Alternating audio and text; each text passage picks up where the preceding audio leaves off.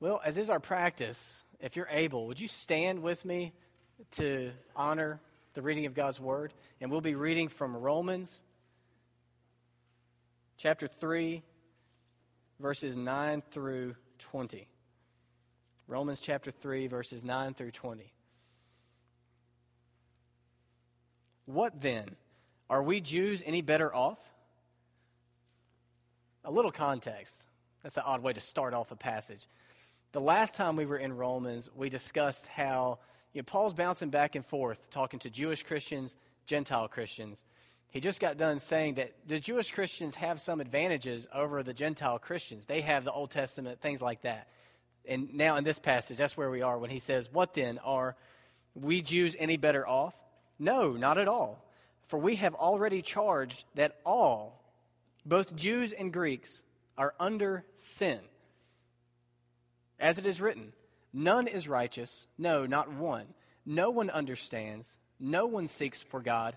All have turned aside, together they have become worthless. No one does good, not even one.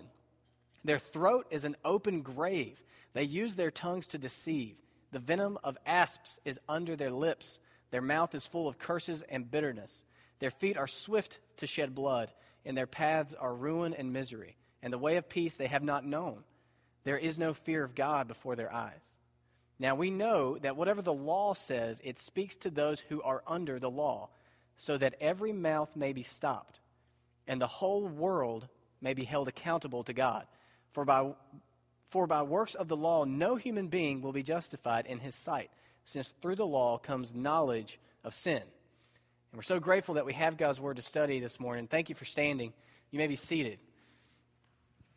So we're studying the book of Romans in the Bible. We study the Bible because we truly believe this to be God's Word to us. Divine, a miraculous book. Within this book are 66 books. It's really a library with books of all different genres. There's history books. There's books to give us wisdom. There's a book with poetry and songs in it. There's prophecy books where God spoke to a prophet and said, say this. And they said it and they wrote it down. Those are prophecy books. There's biographies of Jesus. There's 4 of those. There's a history book that covers the history of the church when it first got started. And there's letters. There's letters written by church leaders to churches or church leaders to individuals. Romans is one of the letters written by Paul, the Apostle Paul, the famous Paul. There's only so many Pauls that you just say Paul and you know who they're talking about. Paul was a hater of Christians who was converted and became a leader of Christians. And in this letter, Romans, he's writing to the Christians in, where would you think, based on the title of the book? Rome, that's right. Just like you would imagine, ancient Rome, columns, togas. I don't know if they actually wore togas. That kind of garb. Probably had those leafy crown things that you see, maybe. I don't know. I should have done some research before I started going into that. I have history teachers in here. The Christians in Rome. Rome was a big city. Think New York City. Diverse group of people in Rome. One of Paul's goals in this letter is to unite this diverse bunch of people. Now, we've talked about a lot of times before that the primary 2 groups were the Jewish Christians, the Jews that decided, yes, Jesus is the Messiah. These were the ones with the history, with the traditions, with the laws. They were historically God's people. And the Gentile Christians, which were the non-Jewish people, everybody that wasn't a Jew was a Gentile. Many of these people came to Christ too. These people in Rome would have come from a very pagan culture. So you've got these traditional, very moral Jewish Christians and these brand new Christians from pagan Rome, where in Rome they would go to temples to worship their gods, and their worship was paying a prostitute. Very pagan group of people. You can imagine there might be some friction there. I don't think we're that diverse as a church, really. We're pretty homogenous, is that the word? Kind of all coming from sort of the same background. Now, there's some diversity within it, but we're pretty similar. And even here, we get disunity. So imagine the church in Rome with that much variety of people. Paul, as a leader, wants to see them united, just like I want us to be united. So how does he do it? How would you do it? He does it with one simple tool, the gospel. Just the gospel, the good news that we can be accepted by God because of what Jesus did, not because of what we do. So the book of Romans is just a really long, really, really detailed explanation and study of the gospel. So if you're not crystal clear in your mind what the gospel is, not sure you could articulate it to someone, maybe not sure you understand it yourself, you're in the right place. Because every Sunday we're in Romans, we'll be looking at the gospel from another unique angle. So far we've been looking at the dark aspects of it. It's been a rough trek so far through Romans in the sense that it's not positive, encouraging K-love in here on Sunday mornings. It's we're sinners, wrath of God, dark stuff. There's dark stuff in the Bible too, and we've really been wading through it. And this passage really is no different. This passage we get to Paul trying to unite the church under the fact that we're all under sin. If you look in your Bible, if you have it with you, look at verse 9, the last part of verse 9. The last part of verse 9 is really the key to this whole passage that we're talking about. He says that all, both Jews and Greeks, are under sin. Jews and Greeks would have, I think, been easy shorthand for Paul to say to the Roman Christians, everybody. Jews, Greeks, everybody in between, under sin. So it just means everybody. That word all, go dig into the original language, the Greek, all you want. It just means all. All. All of you. All of me up here. Your spouse, your kids, rich people, poor people, Democrats, Republicans, ugly people, pretty people, dumb people, smart people. Everybody is in this category of all. So let's define our terms before we go through the passage. We know what all means. That word under doesn't pack much punch, I don't think, when we just read it. But it means more than just being under, like under an umbrella or under an overhang. It's more slavery language, like a slave is under a master. It literally means something like submissive to the authority of whatever. So Paul's saying that all people are submissive to the authority of sinfulness, enslaved to sinfulness. So sin isn't just an occasional slip up here or there. It is a perpetual condition of slavery to sinfulness. So we got to figure out what sin means. I don't want to keep going if we're not clear on sin. Literally, sin just means missing the mark. So any of you do any bow hunting? I think my bow hunters aren't here this morning. Yeah, nobody. Okay. Imagine that you do. Well, it goes the same for any type of marksmanship.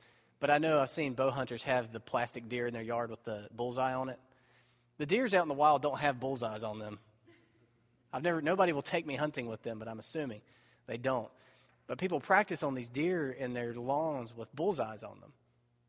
Sin means anywhere that you hit that deer other than the direct center of the bullseye. Sin is missing the mark.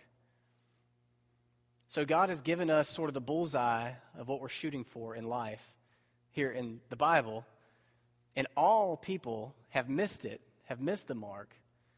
Nobody's perfect. I'll talk about that in a little bit.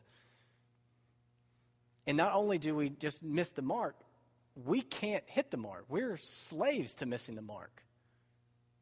That's a very bold statement.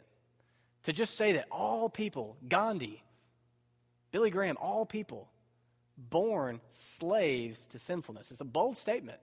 I'm not going to assume that everybody in here believes it. It's a very drastic statement. But Paul, I think, anticipates that. So he goes immediately from there. If your Bibles, when it gets to verse 11, does it look different in your Bibles than it did at verse 10? More indentations, more tabs. That usually means it's a quote from something. In this case, he's assembled all these quotes from the Jewish scriptures, the Old Testament, mostly from Psalms, one from Isaiah. He's assembled all these quotes to prove his drastic point. that all people are slaves to sin. So I would just like to kind of read through these, and you judge for yourselves what you think about this. You judge for yourselves if Paul's right or if he's exaggerating a bit. So the big point, all are enslaved under sin. We're going to wade through what he says here in these quotes, and then we're going to get to what he proposes as the solution to the problem. So, first, none is righteous. No, not one. As if somebody's going to say, but what about? No, not one. None is righteous. He says even a little bit further down in verse 12, no one does good, not even one. I know you're thinking some people are, but no, Paul says none are righteous. No, not one. Now let that point sink in. Does that ring true to you, that none are righteous? I kind of have a problem with it. When I initially hear that, if I'm being intellectually honest, I kind of have a bit of a problem with it. Over the weekend, I watched a movie. I was working, I was painting by myself in Albemarle, and it's lonely, so I got a movie from the library to keep me company while I painted, and it was called World Trade Center. You know the one with Nicolas Cage? Oliver Stone directed it. Anybody see it? That is the tear-jerkingest movie I've ever seen. It's hard to watch, but I think good to remember what happened.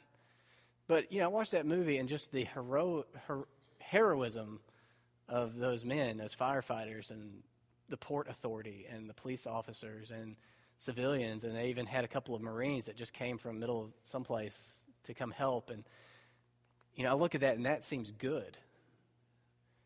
Yet Paul says no one does good, none are righteous.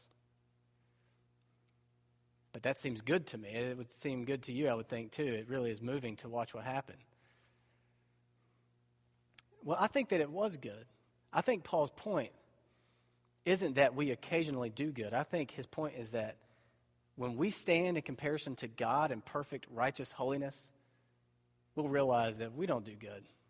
We're not righteous. And maybe you still kind of have an intellectual problem with it. Well, let's look back at the Big Ten.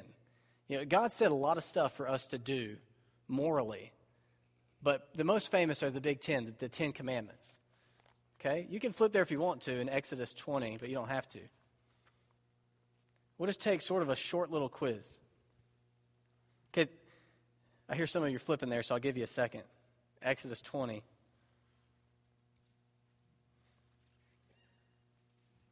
One of the clearest passages of what God would like from us, the target we're aiming at. Okay, the first one, really the first two can almost be bundled together. You shall have no other gods before me. So priority number one, you shall have no other gods before me. And then the next one's about making graven images. Basically, not viewing anything as more worthy of yourself or your time or your resources than God. Okay, so how are we doing so far with our righteousness? Just this week, just this morning, has anything crept over on top of God in terms of what you value, what you're most passionate about, what you view as most worthy in life? I think we can all go ahead at step one say, okay, I've missed that mark. The Bible calls us idolaters. I mean, we're worshiping idols. Whenever we are more passionate or concerned about our work than our God, we're idolizing our work and we're worshiping an idol. So righteousness is already looking not so great. You shall not take the name of the Lord your God in vain, for the Lord will not hold him guiltless who takes his name in vain. Vain means empty, like you just empty in how we talk about God. Do you ever casually it doesn't necessarily mean using God's name in profanity, but that I think would be included. But basically just talking about him as though it's an empty idea, as though he's not really the creator of the universe, the almighty God of everything that is worth everything. Yeah, I think even I do that. Remember the Sabbath day to keep it holy? Ever not set a day of the week aside to rest and worship God? Rest in God and worship God? Okay, so we're idolaters and we're blasphemers and we're rebels because we just plain ignore that one. Not looking great. I could keep going, but I don't want to beat this horse to death. Honor your father and your mother. Ever dishonor your mom and dad?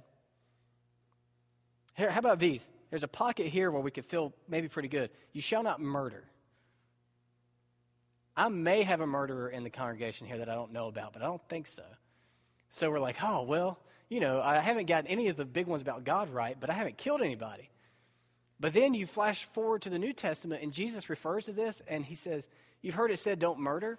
Well, I'm telling you, if you hate your brother and call him an idiot, you're just as guilty if you murdered him, because in your heart, you hate him. And you're like, oh, okay, murderer.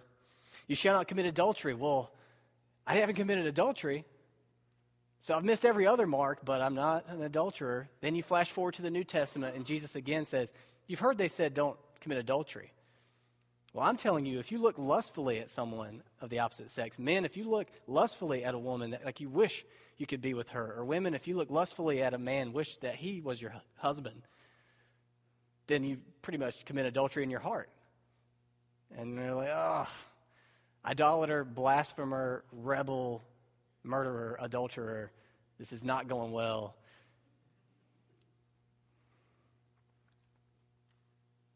Don't steal. Ever taken anything that wasn't yours? Yes, you have. As have I. Thieves.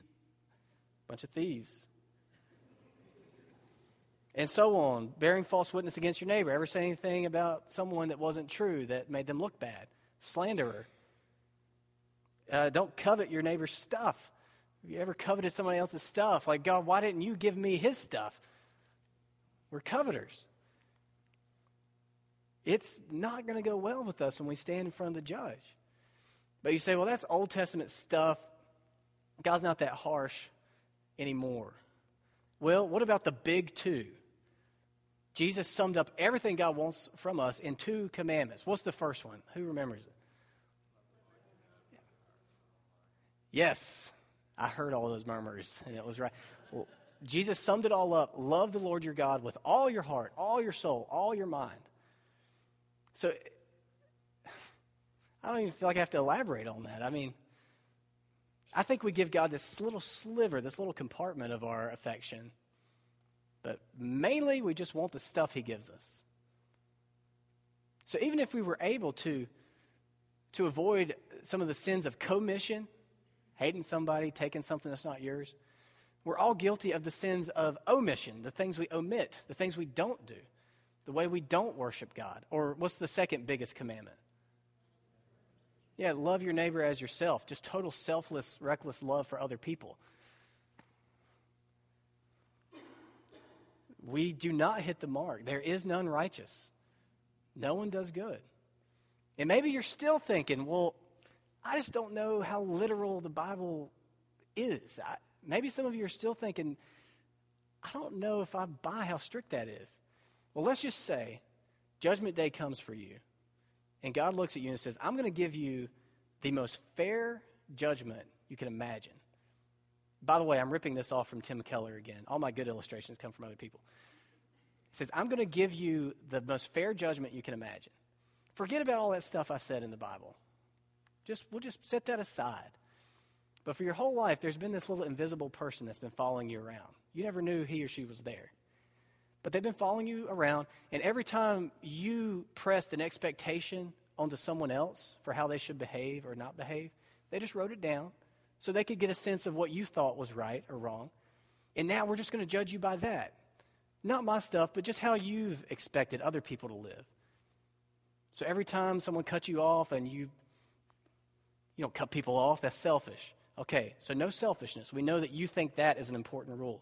So we'll do that one. And so on. How would you do on that Judgment Day? Probably not a whole lot better. So we're in trouble, and the people around us are in trouble.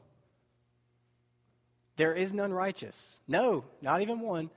No one does good. No, not even one. And he goes on. No one understands. No one seeks for God. How about that one? No one seeks for God. Does that ring true? I ran out of time. I can already tell. You guys don't have anywhere to be this afternoon, do you? I'll start talking fast. No one seeks for God. Does that ring true? Now remember, this is our condition when we're born. Like, no one naturally seeks for God. We have seeker-sensitive church models. I don't know if any of you think about that because you're not probably thinking about church as much as I am. But, there's a lot of people that think you should do church in a very attractional way. They think there's seekers out there who are wanting God, and we're just going to do something that draws them to us like bugs to a bug zapper when they get here. They'll get this God they've been seeking. But the Bible says, no, nobody's seeking God. And I think it proves true even for the seeker-sensitive churches, because what do they bait people with? It's not God. It's other stuff. Like, we'll give away a car. People aren't coming in, oh, I bet God's behind that car. No, they're like, I want a car. And I think we do it here. Really, just take a minute and think. Are you, in your life, seeking God? And it's different to seek God versus seeking the things you think He'll give you. Like, if you could have good marriage, peace of mind, low anxiety, enough money to get by, decent amount of happiness and joy, without God, would you be content with that? Not knowing Him, not communing with Him, not relationship with Him, but you get all these blessings, would that be okay? I think a lot of people would probably be all right with that. A lot of people are mainly after that, I really think. That's why you get a lot of Christians that don't really, this is hard. I'm not a reader. I'm not going to try to pursue God in this. I'm not really a praying person. That's for the really spiritual people. But I want the stuff of Christianity. I want my kids to get the morality of it and just the fun times of being with nice people, a safe atmosphere. That's all good stuff, but it's not God. See, we're designed to seek God. Very first thing God wants us to do is put nothing above Him in the Ten Commandments. Love Him with all of our everything. Jesus' summary of all of God's commandments. It would be like in a marriage. Just imagine a marriage, and maybe some of you don't have to imagine, maybe this is your marriage, where the husband thinks he's a great husband because he really likes his wife's meals and the way his wife raises their kids, but has no affection for the woman at all. Is that a good relationship? Does that work very well? I think our relationship with God kind of gets like that, where we really want the good stuff of it. But God, take it or leave it. Now, I think it's confusing for us in our culture. I think it's hard for us to think about. Because in our, NASCAR morality kind of world, where maybe I shouldn't have said NASCAR. I've got no problem with NASCAR. Randy took me to a NASCAR thing. That was great. But the culture where if they take the Ten Commandments out of the school or the public buildings, we get furious. You put those Ten Commandments back. Even though I'm going to ignore them in my own life, I want them up there because we're a Christian nation. Or if you think they're going to take In God We Trust off of our money, you leave In God We Trust on that money. Well, no, I don't trust Him. I worry about everything as if it's up to me. But you keep it on the money. We do some things that seem like what people would do if they loved God, but I think many of us just really don't love God. They take prayer out of the schools and we just get all upset. You let those little kids pray. Well, do you pray? No. Do you pray with your kids? No. I want to be able to if they want to in school, but we're not going to make it a part of our family. That would be weird. All right, I'm going to keep moving. None is righteous. No, not one. No one understands. No one seeks for God. All have turned aside. Together they have become worthless. I'm going to keep going because I don't have time to do every one of these. No one does good, not even one. Here's an interesting point. He transitions in verse 13 to such a weird batch of things. He says, he's talking about all this big scale morality stuff, and then he gets to just talking about our speech. Their throat is an open grave. They use their tongues to deceive. The venom of asps is under their lips. Their mouth is full of curses and bitterness. Why does he transition to this one specific part of life? The way we talk. Doesn't it seem like an odd thing to highlight? He gives it a lot of weight in this passage, and it seems kind of strange to me at first. Their throat is an open grave. I had the joy of discovering a road-killed cat in front of my house this week. And I got the joy of push mowing slowly my bank where there's lots of rocks right beside said cat as it rotted and stunk, flies everywhere.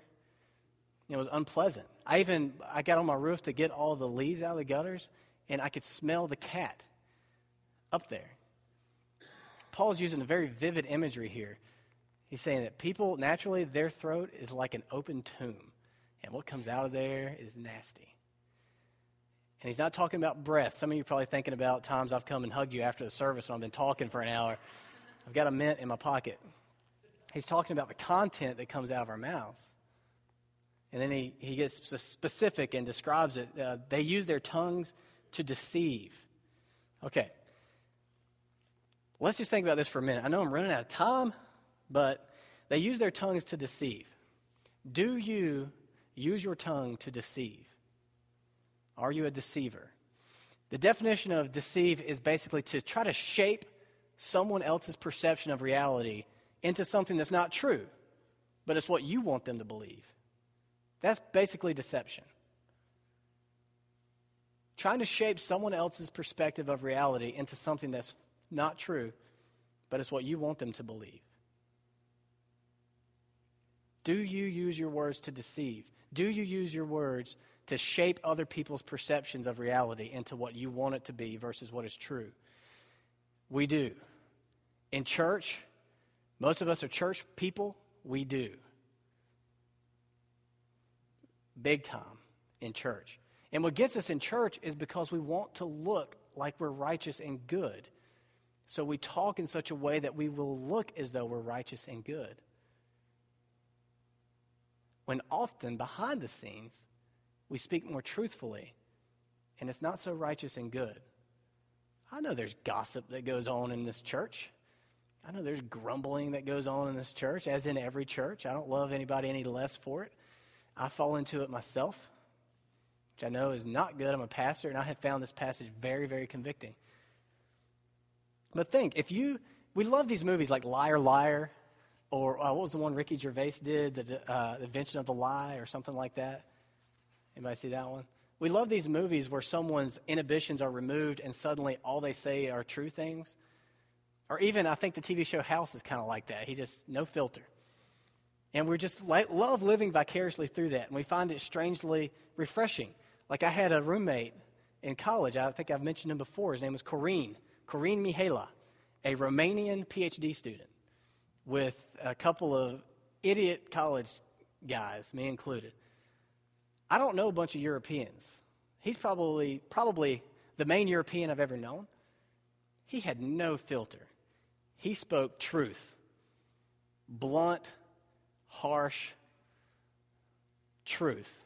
I remember he was dating a girl, and she asked him something about her weight. That's your elicited response. She mentioned something about her weight, like she had put on a couple of pounds.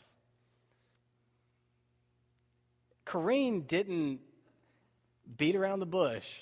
He basically said, yeah. He said, well, you're busy. You don't have time to work out and eat healthy.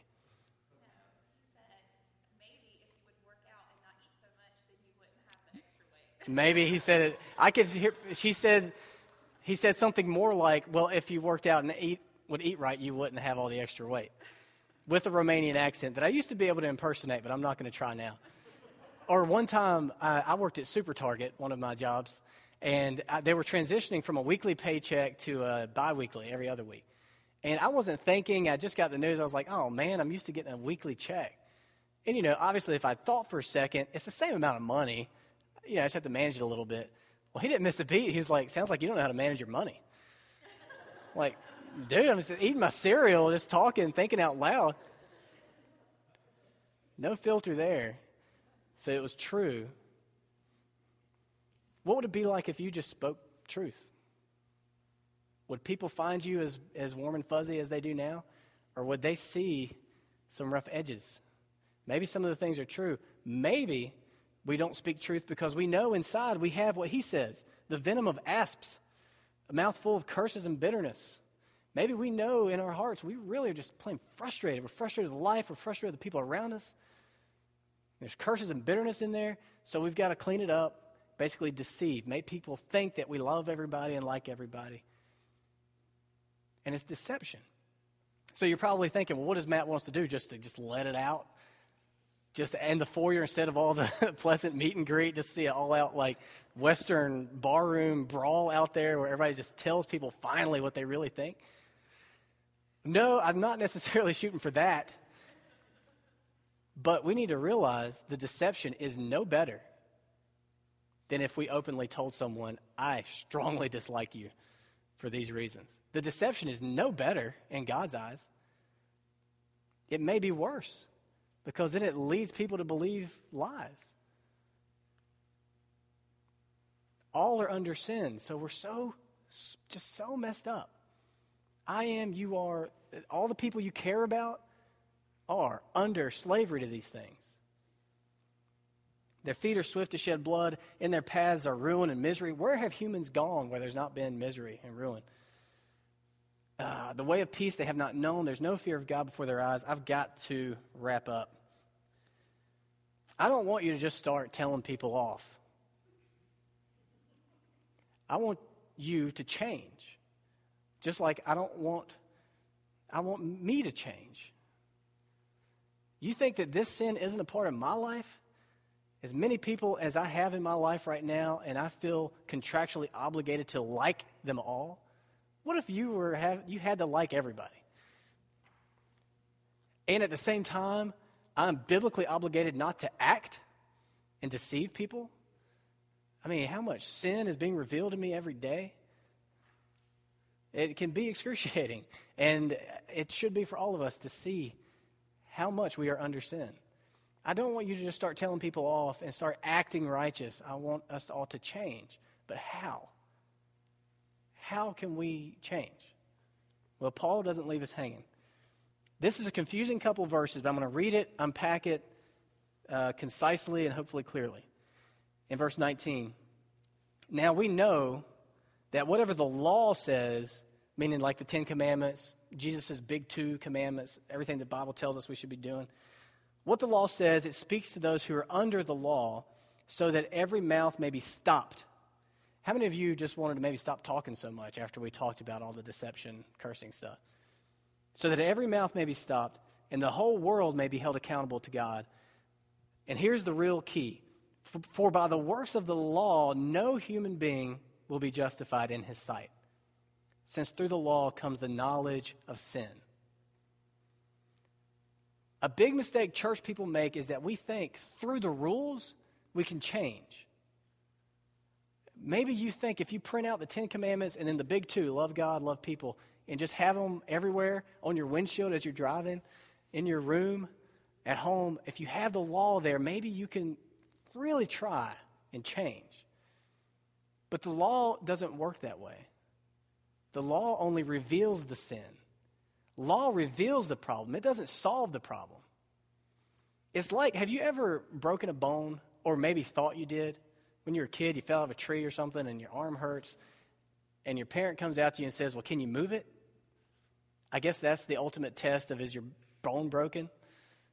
Is that even true? I don't know if it is or not, but that was growing up. If I ever hurt my finger really bad, first question, can you move it? I'd be like, yes. That's kind of what the law is like. We're just broken people.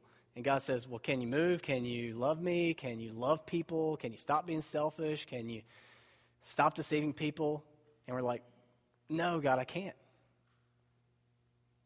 And then he scoops us up and takes us to the one who can heal us. That's where Jesus comes in. So much of our Christianity doesn't require Jesus, the way we do it. We think we can just white-knuckle discipline our way to change. It doesn't work like that. The law reveals the problem. Jesus solves the problem. The law reveals the problem. Jesus solves the problem. So in all of this, I don't want you to go out of here and try hard, because you're just going to fail. You might do well for about 30 minutes. And then you're going to fail again, because we are broken, screwed up people. I know it's not a super uplifting Memorial Day message for you guys, but in a way it is. It's a diagnosis, and I'm telling you, but it's okay. We have the cure. We have Jesus. And what we're going to talk about next week outlines it in a lot more detail. And starting in verse 21, but now the righteousness of God has been manifested apart from the law. It's been given to you apart from the law, although the law and the prophets bear witness to it. All the law and the prophets have been talking about Jesus, but now in Jesus we have it. The righteousness of God through faith in Jesus Christ for all who believe. And it goes on. We're going to talk about that in detail next week.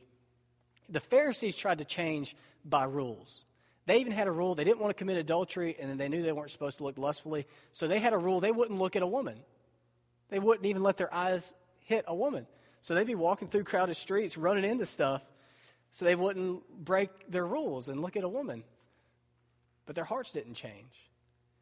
You can't change by rules. So I guess what I want from you today is just decision. This is a bold, bold claim. Do you believe it or do you not believe it? Or are you unsure and need more information? But any of those three options requires action. Do you believe it? You say yes, then run to Jesus. Trust in Jesus. Stop trying so hard to look good and right. Trust in Jesus. Maybe you say, I'm not sure, I don't believe it. Then you don't come in here and act like you do. Go confirm your suspicion if that's what you think. Have some intellectual integrity. You either need to run to Jesus or discard him totally. Or it's intellectually, you have integrity if you're just not sure yet and you need some more information. In that case, go study, go read, come talk to me. I can help you with what I can. But this is what sets Christianity apart. I talked to a girl. I know we got to go. I know. Almost done. I talked to a girl out here in the parking lot. Doesn't go to our church. But her position was a common one. She just doesn't think you can pick one religion over all the religions. If you were born in India, you'd be Hindu. You just happen to be born in Monroe, so you're Christian. So, your truth isn't any more valid than their truth. They're all, paths to God. And I said, well, what do you think about Jesus? And she's like, oh, he's fine. He's just like all the rest. So what do you think about when he says, I'm the one way, I'm the only way? And she didn't really know that he had ever said that, but he did. The Jesus piece is what sets us apart from Islam and all the others. It's the only thing that really sets us apart. The morality is basically the same in the major world religions. It's dealing with the sin that sets us apart. We have Jesus. Everybody else has rules.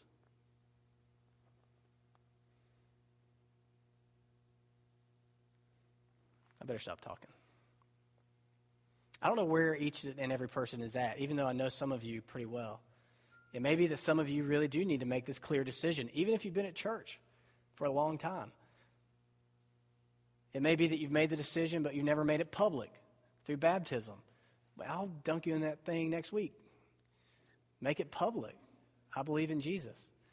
Maybe you've done those things, but you're not growing in it. You're not growing in your relationship and love for God. Then come, you join a church. It doesn't have to be here if you're not. Go to house. I really believe house to house would be good for you to grow in your love for God and passion for people and your knowledge of the Word. Some of you just think, I'm not a reader, so I'm not going to get into a book. When you became a Christian, you became a reader.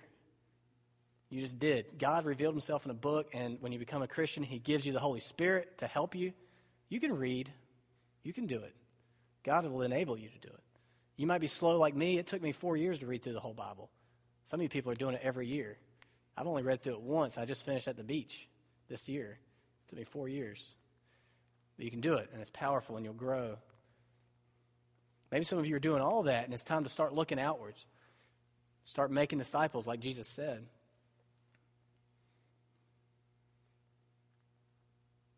Let's pray. I'm going to stop. I know that's abrupt, but I'm just going to keep going all day if I don't stop. So I just want to pray for you, and we'll sing a song together. Father, thank you for your word. It's a hard reality to face, that all are under the slavery of sin, but it's a glorious cure that you've given us in Christ. May we all be refreshingly, may we all seek Jesus, grow in our love for him, and naturally grow in conformity to him, become more Christ-like. I pray for the people here who have been just feeling so bad about themselves because they're trying to keep these rules and they know what they ought to do, but they just can't do